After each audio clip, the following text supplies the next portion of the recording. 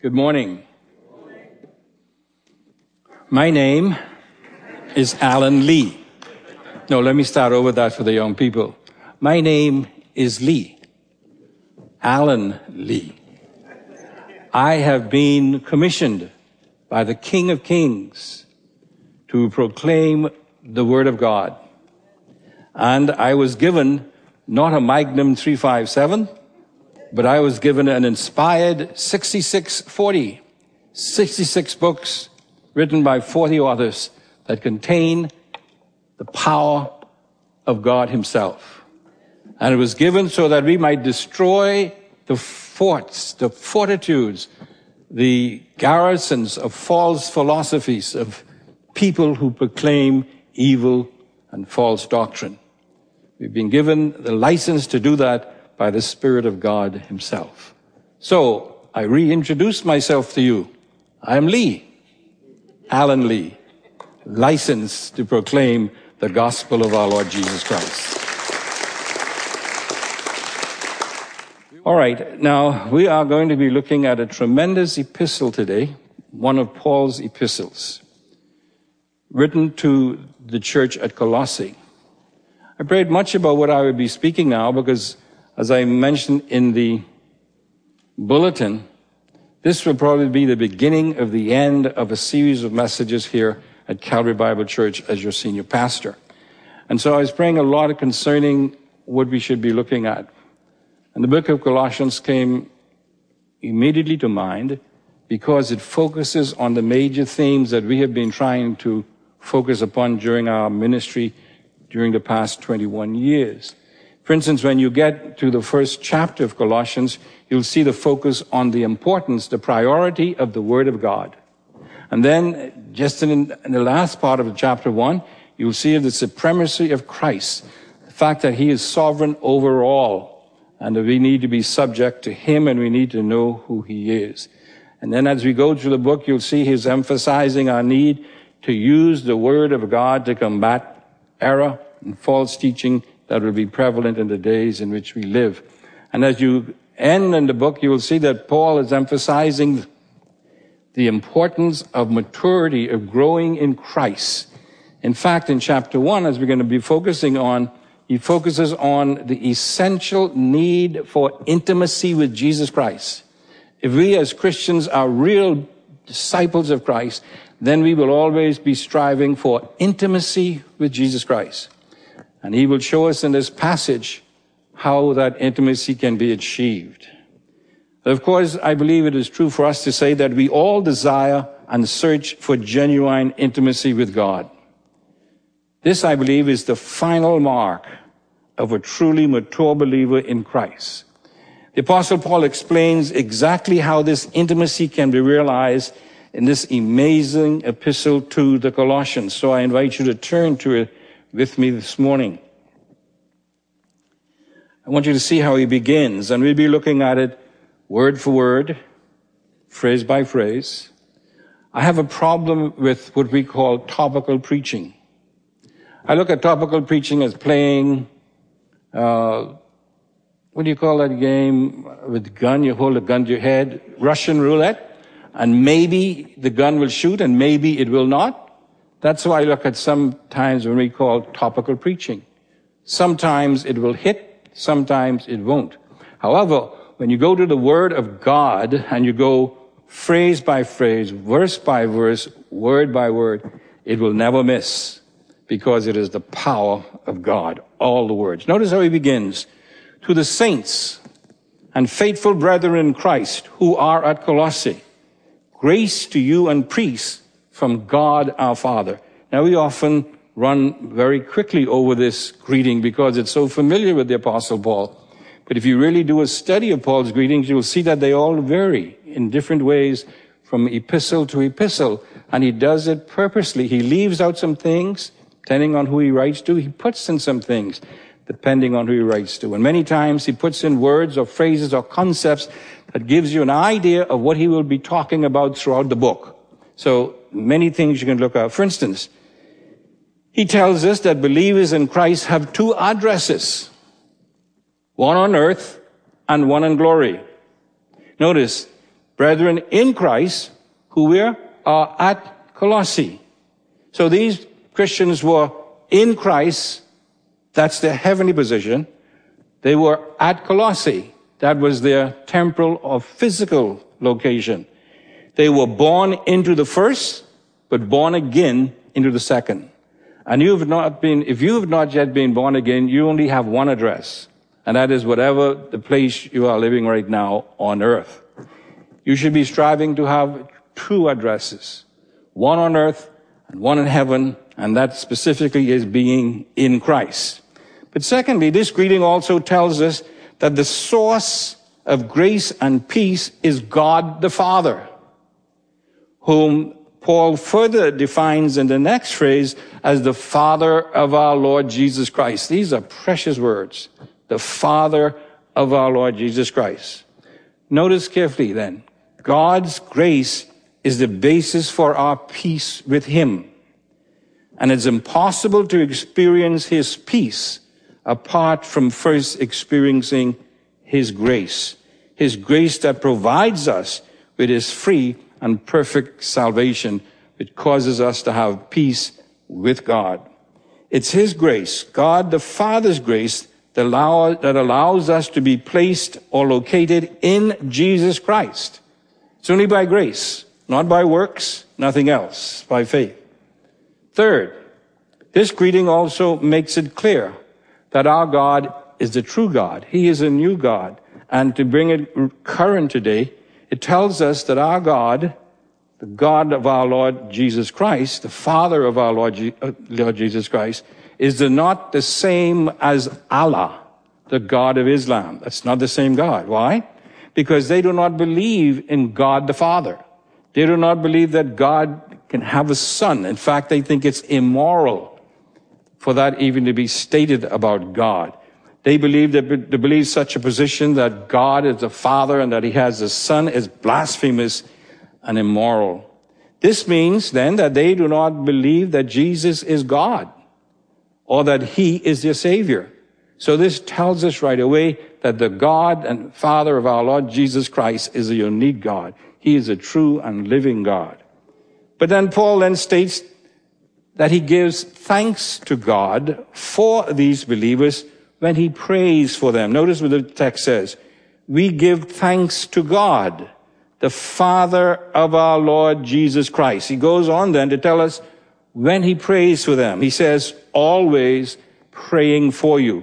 Now, some translations have it to mean that when I pray for you, I always give thanks for you. Not that he is always praying for them, but he says, whenever I pray for you, I always give thanks, God, for you. Isn't that great to think that someone like the Apostle Paul, whenever he prays for a believer, would thank God for them? What do other Christians think of you when they pray for you? Can they thank God for you? Now, Paul is going to tell us why he thanks God for them as we go through this passage. But I think it's important for us to look at these little signs here of how we are to live the Christian life. I believe we are to be looking for things in another person's life for which we can thank God. In fact, I was writing out, how am I going to say this now without sounding dreary? I was writing out the little schedule for what I want to have in my party when we have my home-going service. I'm calling it a party. And I'm going to make a stipulation that if anybody says anything about me, they must begin with saying, I thank God. If you can't thank God for it, please don't say it. This is an important thing for us to understand. And it causes us to appreciate one another more as well. So when you go to pray for someone, think about that person. What can I thank God for that person as far as his life and ministry is concerned? So he tells us when he prays for them, always, whenever he prays for them, he always gives thanks to God for them. Then he tells us when he began praying for them, he says, since we heard of your faith in Christ Jesus. So he tells us then why he prays for them. He began praying for them at the moment he heard that they were believers. Faith in Christ. By the way, this tells us that the only way we can be placed in Christ is by placing faith alone in Christ alone. He said, when I heard about your faith in Christ. He didn't say when I heard about your profession in Christ. He didn't say I heard about your baptism in Christ. He said, when I heard about your faith in Christ. Faith alone, in Christ alone, is the basis for our salvation of being placed in Christ. He gives a reason, and he says, and the love which you have for all the saints. So this is why Paul gives thanks for these believers, because the moment he thinks about them, he remembers their love. Now remember, as we'll see in a moment, Paul himself never really visited Colossae. Paul was not the founder of the church at Colossae. We'll see in a minute that it was Epaphras who was the founder of the church. But he heard about their love. See, in other words, their testimony, their love for one another was so pronounced, was so evident that it was being proclaimed outside of their own territory. It is something of the church of Thessalonians. They were praised for the same thing. Love. And remember again, as 2 years I've been saying that there's one thing we want to be known for as Calvary Bible Church. First of all, what? Love for God. And then what? Love for one another. I heard a statement some time ago, a few days ago, by someone here, saying that Calvary does not have love. Says the people at Calvary do not show love for one another. I'm just wondering if he's coming to this Calvary Bible Church, or he doesn't know about what his own people are doing, because people are demonstrating love towards one another at Calvary Bible Church on an ongoing basis. Ask the Men's Bible Fellowship, who for the past 10, 15 years, every Saturday would be out there repairing the homes of widows or older folk who cannot do it themselves without cost. And they would get the goods for doing this from other folk who would not charge for the products that we're getting. That's love. These men would give up their time on Saturday to do that. Ask the ladies who are always caring for those who are ill, who all notes of encouragement, providing food when the mother is sick or something like that on an ongoing basis. And we can go on and on and go on. Ask Pastor Aubrey and Pastor Pastor Arnett and myself as we handle what we call the benevolent fund. The people who come in because they need money for rent, for light, for hospital, and all kinds of things. And let's go on an ongoing basis. Now, there are other ways now. We have people involved in working with young people in the schools, in the care kitchen, and all of these other things. That's a demonstration of love. And the only way that a person can say that there's no love in Calvary Bible Church is if they are not involved in that kind of ministry themselves, or they don't know the people themselves. And the love that you have for all the saints, that's why I say that love has to be demonstrated now. In fact, Jesus himself says, by this shall all men know that you are my disciples. So what? If you have love one for another. Then he says also, because of the hope laid up for you in heaven. Faith, hope, and love. Paul thanks God for these three virtues on the part of these individuals. By the way, as you go through the book, you'll see that they were doing pretty good as far as faith in Christ was concerned. And even as far as love was concerned, they were doing pretty good. But the one area that they were having a problem with was their hope that is laid up for them in heaven. And Paul is going to be talking about this as we go along. I want you to notice, though, Paul gives thanks to God for evidence of their faith, their hope and love, all spiritual virtues. He does not mention any specific ministries that they're doing. I thank God for the fact that you go on the beach and you talk to people every day about Christ. I thank God that you have a bus ministry that reaches kids around here. I thank God that you count how many people raise their hands and stuff. He doesn't mention any of that. He doesn't even mention about how many people coming to Christ or how many people are being baptized. He only mentions spiritual virtues that have to do with one's character, that showed that they were Christ-like and that they were growing in Christian maturity. These were the top priorities for the apostle. Not that these other things were not important, but he was putting priorities first. Now this reminds us, of course, of the letters that Jesus himself wrote in the book of Revelation. You remember what he said in Revelation 2? I know your deeds, your toil and perseverance. This is the church at Ephesus, I think. And that you cannot tolerate evil men. See, false doctrine, bad living. They couldn't tolerate. They're practicing discipline and everything else. They couldn't tolerate evil, and that's a good thing. You put to the test those who call themselves apostle. That's a doctrinal purity. And they are not. And you found them to be false. And you have perseverance, and you have endured for my name's sake. You've even suffered for me. And you have not grown weary in doing this. Now those are all good things, aren't they? But notice what he says. But I have this against you. This is, to me, one of the most terrible things Jesus can say to any believer. I have something against you. And this is what he was saying to this church. I have something against you of all of these outward things. But I have one thing against you. You have left your first love. Now he's saying that because of that, these other things really faded away as far as priorities were concerned. Not that they weren't good, not that they weren't useful, but because there was not that intensity of love, he says, I have that against you. Then in Revelation 3, he writes again, to the angel of the church in Laodicea, write, the Amen, the faithful and true witness, the beginning of the creation of God. I say this, I know your deeds, that you are neither cold nor hot, but I wish that you were cold or hot. Now let's get this, by the way. He wasn't saying here that he was in any way condemning them for lukewarmness. He was condemning them because they were not one or the other. If they were cold, he might not have condemned them. I'm not saying that, but I'm just saying. The point is this. He's saying here, you are neither cold nor hot. They were not living any convictions at all. You see.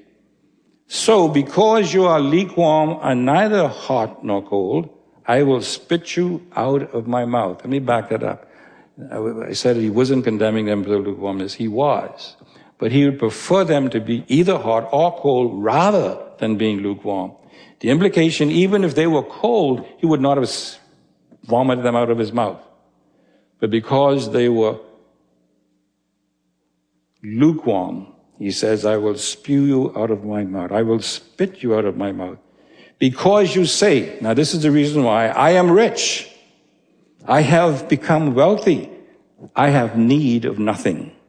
You do not know that you are wretched and miserable and poor and blind and naked. That's one of the saddest conditions we can experience. To be in a condition and do not realize the condition that we're in.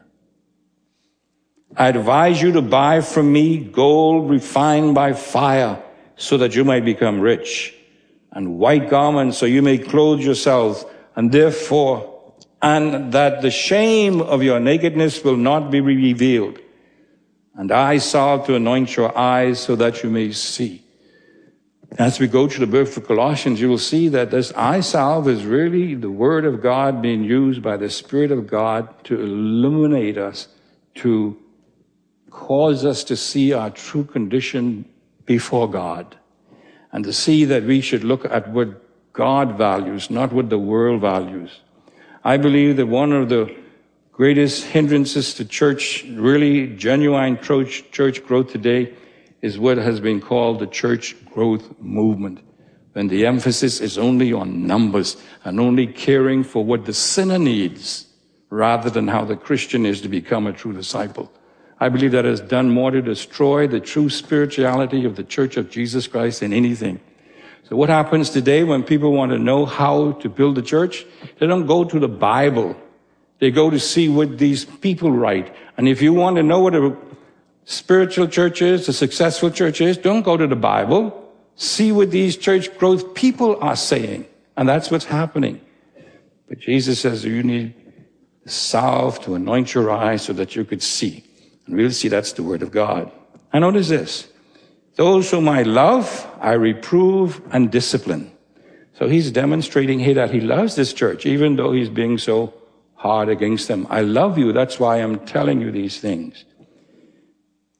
I love, I reprove and discipline. Therefore, be zealous and repent. One of the marks of a growing believer, of a Christian who is maturing, is that they are repenting every day. The mark of a growing Christian is repentance. A Christian who is always repenting on a day-by-day basis. Now notice this. Behold, I stand at the door and knock. If anyone hears my voice and opens the door, I will come into him and will dine with him and he with me.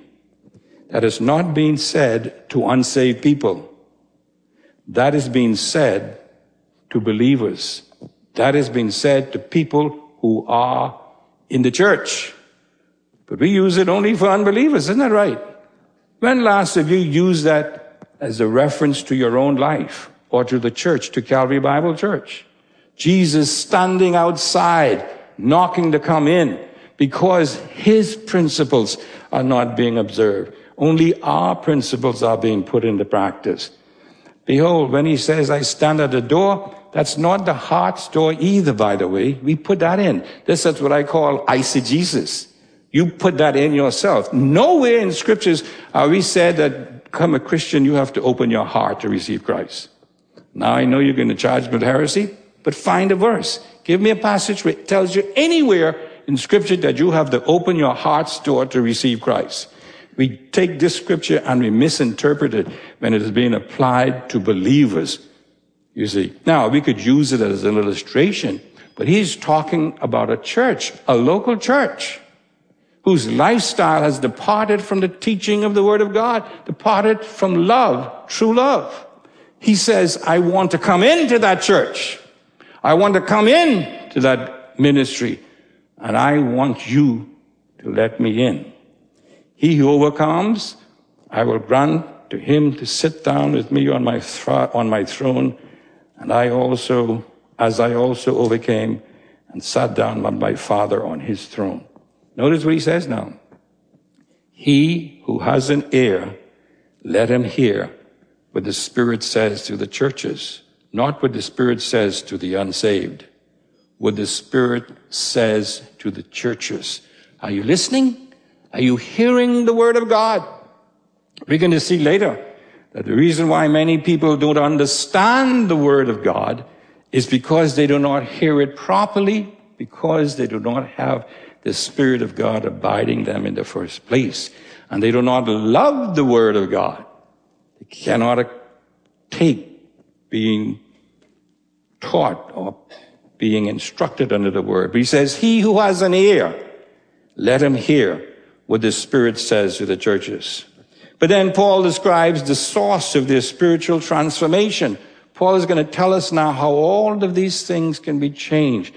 Paul is going to explain how this church came to exhibit faith, hope, and love, which I believe, along with Dr. Jean Getz, is the mark of a spiritually mature church, when faith, hope, and love have been demonstrated on a daily basis. Notice what he says, of which you previously heard in the word of truth, the gospel which has come to you. Notice, which you previously heard. Remember what Jesus says in Revelation, he who has an ear, let him hear.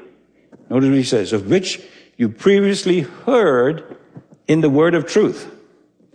They heard something that caused their lives to be transformed to become more Christ-like. It isn't what they did. It was what they heard and then applied. They heard the gospel which has come to you. Now again, when we see that word gospel, most Christians think about God loves you, you are a sinner, Jesus died for you and rose again, and you have to say the sinner's prayer and become a Christian. That's the gospel. That's not what he's talking about here. The gospel is the whole word of God, the whole counsel of God. To use terminology of the Greek, it is the logos, the whole concept, not just the rhema, something that is taken out, but the whole concept. That's the gospel. Notice what he says. The gospel is the word of truth. Now, in the context here, it means then that it is the source for spiritual transformation that produces faith, hope, and love, the greatest of all virtues. In other words, if the word of God is not proclaimed and heard and accepted and understood properly, we will not be able to manifest faith, hope, and love. Jesus himself alludes to this same concept, to the keeping and sanctifying power of his word in John 17. Notice what he says. I read from verse 14. This is Jesus' prayer to his Father as he prepares to leave earth. He says, I have given them your word, meaning the context of the prayer, his disciples, but by extension, his people, including you and me today. I have given them your word, and the world has hated them because they are not of the world, even as I am not of the world. Now, in context, the reason for this hatred is the fact that they have the word of God. They have accepted, they have received that word of God. Now notice, I do not ask you to take them out of the world, although many of us would like to be that happen now. I do not ask you to take them out of the world, but to keep them from the evil one. The implication is the evil one is in the world. But now as we go on, he's going to tell us later that the evil one is even in the church.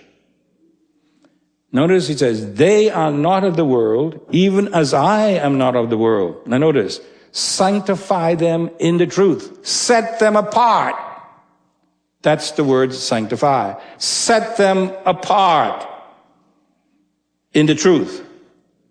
What is the truth? Your word. What is the word? The gospel. What is the gospel? The gospel is the power of God unto salvation to everyone who believes. That's the word. I want you to see the centrality, the priority of the word of God in developing a church to be the kind of church that God wants it to be. One that demonstrates faith, hope, and love. To achieve these things, you have to hear the word preached and taught accurately. We're going to see that in a moment. Then Jesus says, as you sent me into the world, I have sent them into the world. The implication is I have sent them into the world with your word. That will separate them from the word, but still will demonstrate my presence in their lives. For their sakes I sanctify myself, that they themselves also may be what? Sanctified by the truth. The reason why many Christians are like the world is because they're not sanctified by the truth. They do not know the word of God that will protect them from the attack of the evil one in the world. We need the word of God. That's what he's saying here. Now, again, it's the word of God that makes us Christ-like in a Christless world. Not programs, not activities, but the word of God. Paul emphasizes this point in his next comments. Listen carefully to what he says. Just as in all the world also, it is constantly, that's an intensive word, it is always bearing fruit and increasing. The implication here is that wherever the word of God is truly proclaimed accurately, it always produces fruit. Always. Even as it has been doing in you also, since the day you heard of it and understood the grace of God in truth. And read those words very carefully. Since the day you heard it and understood the grace of God in truth. Understanding the grace of God as revealed in the Word of God. That's what he's saying. Remember we talked at the beginning about grace. He talks about We have to experience the grace of God before we can experience the peace of God. Notice carefully, though. It is the Word of God that is constantly bearing fruit and increasing. It is not programs. It is not concerts. It is not music. It is not any kind. Now, programs are great, man. Warner, all of these things are good. Feeding, all those are good. But it's the Word that is the source that bears fruit. Constantly bearing fruit and increasing. In other words, it was the Word of God that brought about the transforming difference in the lives of the Colossians. Paul does not point to anything that he or they had done to bring them to the point of spiritual maturity in their lives. It was all the Word of God. And it started its work from the moment they heard it, and notice, understood it. Not only hearing it, but understanding it. Now, in the tech context, especially when you bring James in, the understanding has the idea, as we'll see in a moment, of being able to see how the word that we heard or hear can be applied to our daily lives. That takes wisdom and understanding, as we'll see. He explains in the next phrase that Epaphras, one of his associates, was the one who preached the word accurately to them. Notice, just as you learned it from Epaphras. Epaphras was a faithful teacher of the Word of God. Notice now, Paul isn't taking any credit on himself. Paul is giving all the credit to Epaphras, but that's how it looks until he goes on. He says, our beloved fellow bondservant who is a faithful servant of Christ on our behalf, he also informed us of your love in the Spirit. Now, so much here. Let me mention a couple of things. He talks about Epaphras, not himself. Paul was an individual who realized that no human being is responsible for bringing maturity to the believer. It is only the Spirit of God using the Word of God. He's the one, though, who informed us of your love in the Spirit. Notice that? Love in the Spirit. Now, why doesn't he say faith in the Spirit? Because the Spirit is involved with it. Why doesn't he say in the hope? Because like the song said that Terence read, love is the greatest of all. Here abides faith, hope, and love. But love is the greatest of all because it outlasts all of them. And it's love in the Spirit. Love in the Spirit. Beloved, listen carefully. We cannot muster up love. Now, we can say, though, that love is obedience to the Word of God. If you love me, you will keep my commandments. But in the final analysis, Paul tells us that the love of God is only spread abroad in our hearts. How? By the Holy Spirit. It's the Spirit of God who motivates us through His Word, the Word of God, to care for one another, to love for one another. Love is demonstrated in practical doing. In fact, when you come to the Epistle of John, John will tell us that. He says, if you see your brother or sister have a need, they need a bed, they need a blanket, they need a suit, they need some food, and you have that blanket, you have that bed, you have that suit, but you just say, hey, my brother and my sister, I love you, and I'm going to pray for you. Actually, that's hating your brother in the context of James. Because if you can meet that need and don't meet it and send your brother or sister away that need, you're not demonstrating love. You're demonstrating hatred as far as he is concerned. You remember he says, the King James Version says, that when you do not give what you have to meet the need of a believer, that you are, how does it go? Girding up the loins of your bowels. That's what I want, the bowels. How does it go, Pastor? Anybody know that verse? Shutting up your bowels of mercy, right? I call that spiritual constipation. Whenever you have the means of meeting the need of someone and you do not meet that need, you're having spiritual constipation.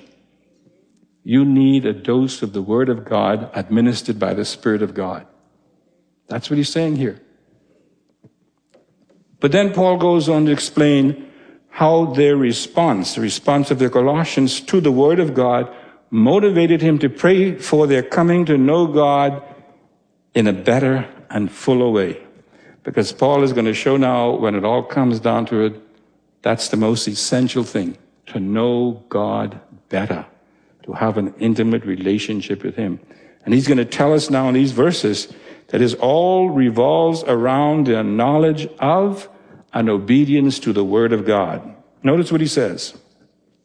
For this reason also, since the day we heard of it, we have not ceased to pray for you and to ask that you may be filled with the knowledge of his will. This is Paul's prayer now for these believers. In all spiritual wisdom and understanding. Why? So that you will walk in a manner worthy of the Lord, to please him in all respects, bearing fruit in every good work and increasing in the knowledge of God. Beloved, this is the key to intimacy with God, right here in these verses. Let's look at them carefully. Because again, I say, this is an amazing passage of Scripture. I call it the spiral to Christian maturity or intimacy with God. Let's notice several things. He prays that they be filled with the knowledge of God's will. Let me ask you a question. Where is that found? The will of God. It's found in the Word of God. So what Paul is actually praying for is that the Colossians be filled with the knowledge of the Word of God, because that's where God's will is found. Isn't that right? God's will is not found by going into the mountains and depriving yourself of food just so you can hear something from. No, it's found in the Word of God. He says that he wants them to be filled with that knowledge. How? In all spiritual wisdom and understanding. Now, this speaks of dependence upon the Spirit of God as we study the Word of God so that we understand it in a way that helps us to apply it. In other words, we need illumination concerning the truth of the Word as to how it applies to our lives. The Spirit of God is the one who provides that. This will result in our walking in a way that is worthy of pleasing God. This will result in a walk that pleases God, in a way of life that pleases God. That, in turn, results in bearing fruit that remains. Fruit bearing is important in the part of a maturing Christian life. Now, that fruit bearing on an ongoing basis results in a deeper knowledge and understanding of God. Then what we do then? We go to the Word. We study it again, and the spiral continues. And the more we study the Word, the more we come to understand it, the more we apply it, the more fruit we bear, the more we come to know of God. And the more we come to know of God, the more intimate relationship we have with Him. Now, let's see. Oh, he has it up already. Notice the spiral. The key is increasing in the knowledge of God. Our knowledge of God causes us to become intimate with God. The reason why many of us as believers don't have that intimacy with God is because we don't know the Word of God. Because it's the Word that reveals God to us. Amen? The Word of God that reveals. So, you go to the Bible, that's what God has willed, to learn that. And then the Spirit of God, through spiritual wisdom and understanding, tells us how we can apply that to our life. It gives us life implications. That causes us to live a life that is worthy of the Lord. That kind of a lifestyle causes us to bear fruit. And then we continue to go to the Bible, and what happens? We continue to increase in the knowledge of God. And what happens? We develop an intimacy with God that causes us to live a life that is always pleasing to Him and that will demonstrate faith, hope, and love. These, beloved, are the essential elements of a mature believer. These are the important things. Notice what he says. And this is what will happen as this goes on in your life. You'll be strengthened with all power according to His glorious might. Here's the reason of that. For the attaining of all steadfastness and patience, joyously giving thanks to the Father. He takes us right back the beginning verses where he gives thanks to God for faith, hope, and love in the life of these people. Joyously giving thanks to the Father who has qualified us to share in the inheritance of the saints in life. Again, this is a beautiful passage of Scripture. We just don't have the time to develop it this morning. But this describes how a mature and growing Christian lives on a daily basis as a result of this intimacy with God. Notice now the reason and basis for this amazing position. For he rescued us from the domain of darkness. You could say from the kingdom of darkness, and transferred us to the kingdom of his beloved Son, in whom we have redemption, the forgiveness of sins. Wow. Did you get that? Redemption, the forgiveness of sins, rescued from the kingdom of darkness. You know, there's a lot of talk today about the kingdom. And I must say there's a lot of foolish talk. There's so much foolishness being spoken in the name of God. I don't see how God hasn't just come down and shut us all down. You see? But when you talk about the kingdom of God, you'll find that in most cases, you'll see the kingdom of God is contrasted with the kingdom of darkness. It has to do with a lifestyle as well. Not just that we possess all of this, we possess all of that. No, it's how we are living in this kingdom. It has to do with the rulership of God's sovereignty over our lives that he's going to be talking about in the next verses. He says we're being transferred or translated in the kingdom of Jesus Christ. That's a kingdom that we should all be in, beloved. And it comes only by faith in Christ. If you've not yet placed faith in Jesus Christ, you are still in the kingdom of darkness. By the way, there's some real thinking here that God cannot do anything in this world unless he has a license from Satan to do it. It'll be illegal for Jesus Christ to do anything in the world because he don't have the right to do it in the world because this world belongs to Jesus. This world belongs to the devil. That's heresy. That's heresy. Jesus Christ does not need permission from the devil to do anything. All right? Nothing at all. Yes, Satan is the ruler of a kingdom, but what kingdom is that? That is the kingdom that excludes God as a sovereignty. In other words, any and everyone who does not own Jesus Christ as king of their lives, they are in the kingdom of Satan. Jesus Christ has nothing to do with that kingdom. That's Satan's kingdom. That's why John tells us, if anyone loves the world, the love of the Father is not in him. For all that is in the world is what? The lust of the flesh, the lust of the lust of the pride of life, and so on. That's the kingdom that is ruled over by the devil. Not all the world's kingdoms. But by the way, since I have a little bit more time after I've retired, I'm going to be giving some lectures on the kingdom of God at Telios on Saturday evenings. I'm calling them Saturday Live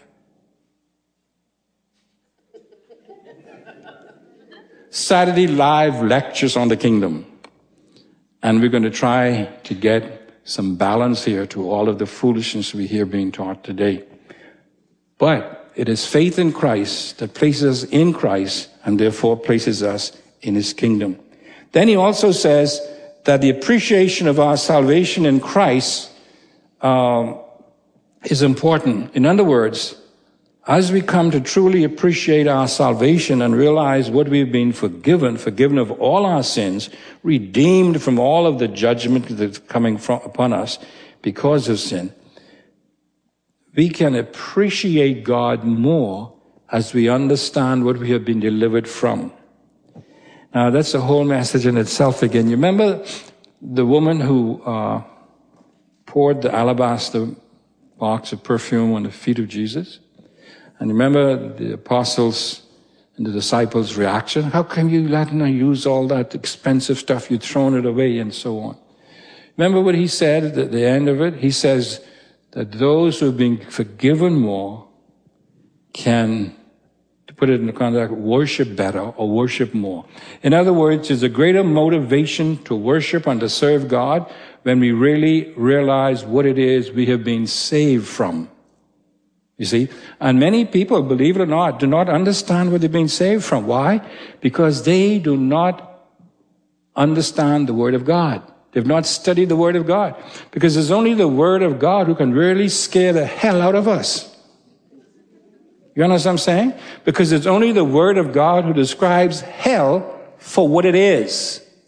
Hell is not just a place you can meet all your friends and party all the time. That's what they like to say. If you want to know what hell is all about, you've got to know the Word. And the reason why a lot of people are not scared of hell is because they do not know the Word of God.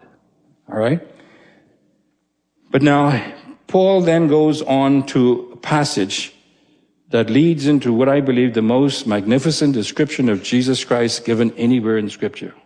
The next verses 15 through 19 or 20 in this first chapter. But we don't have time to look at it this morning. So Lord willing, if I'm here and you're here, we'll go through that. Okay? But in closing, let me first speak to those of you who have not yet received Jesus Christ as Savior, have not placed your faith in Him.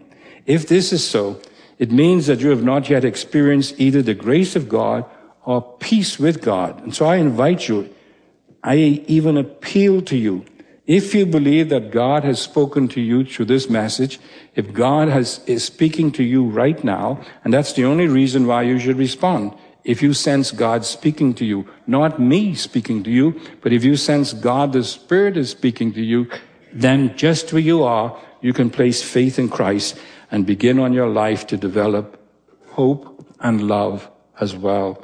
So I appeal to you, if the Spirit of God is working in your life right now, you place faith in Jesus Christ.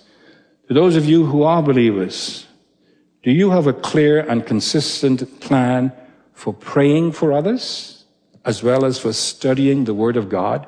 Do you study the Word of God? Or do you just base the way you live on what you hear me say, some other pastors say, or what you hear on TV? If that's all it is that you base your lifestyle upon, you're on shaky ground. You have got to go to the Word of God yourself. And like the Bereans, examine what I say. Examine what you hear on TV, what you see on TV. Examine it before the Word of God. If you need some help in studying the Word, ask one of the pastors. Because if there's anybody who should know how to study the Word, it's us as pastors. Anyway, isn't that right? So if you need help, ask one of the pastors. Or ask another mature believer that you might know can help you. Now, some time ago, when we asked this, we provided a time of study, how to study the Bible. Do you remember that? How many of you went to the class on how to study the Bible? See that? Only a few. It was offered mine for weeks. We went through the plan of how to study the Bible. And only a handful of people showed up. Although studying the Bible is probably the most important thing a believer can do, it is yet the less important time believers place in anything in their Christian life, in knowing how to study the Bible. They live their life on fumes. You know, fumes you hear from here, fumes you hear from there. A little pick me up here, a little motivational thing you hear, and you live your life on that, rather than going and getting the real stuff from the Word of God. So I appeal to you as believers. Jesus is knocking right now. He wants entrance into your life so that He can reveal Himself to you through His Word. Will you open the Word and let Him in? That's my challenge to you today. Father, thank you for your Word. Thank you for your Holy Spirit, who illuminates us, who causes us to understand the Word, then empowers us to obey it. May we as a church, Father, come to truly demonstrate faith, hope, and love in our lives. And all of God's people said, Amen.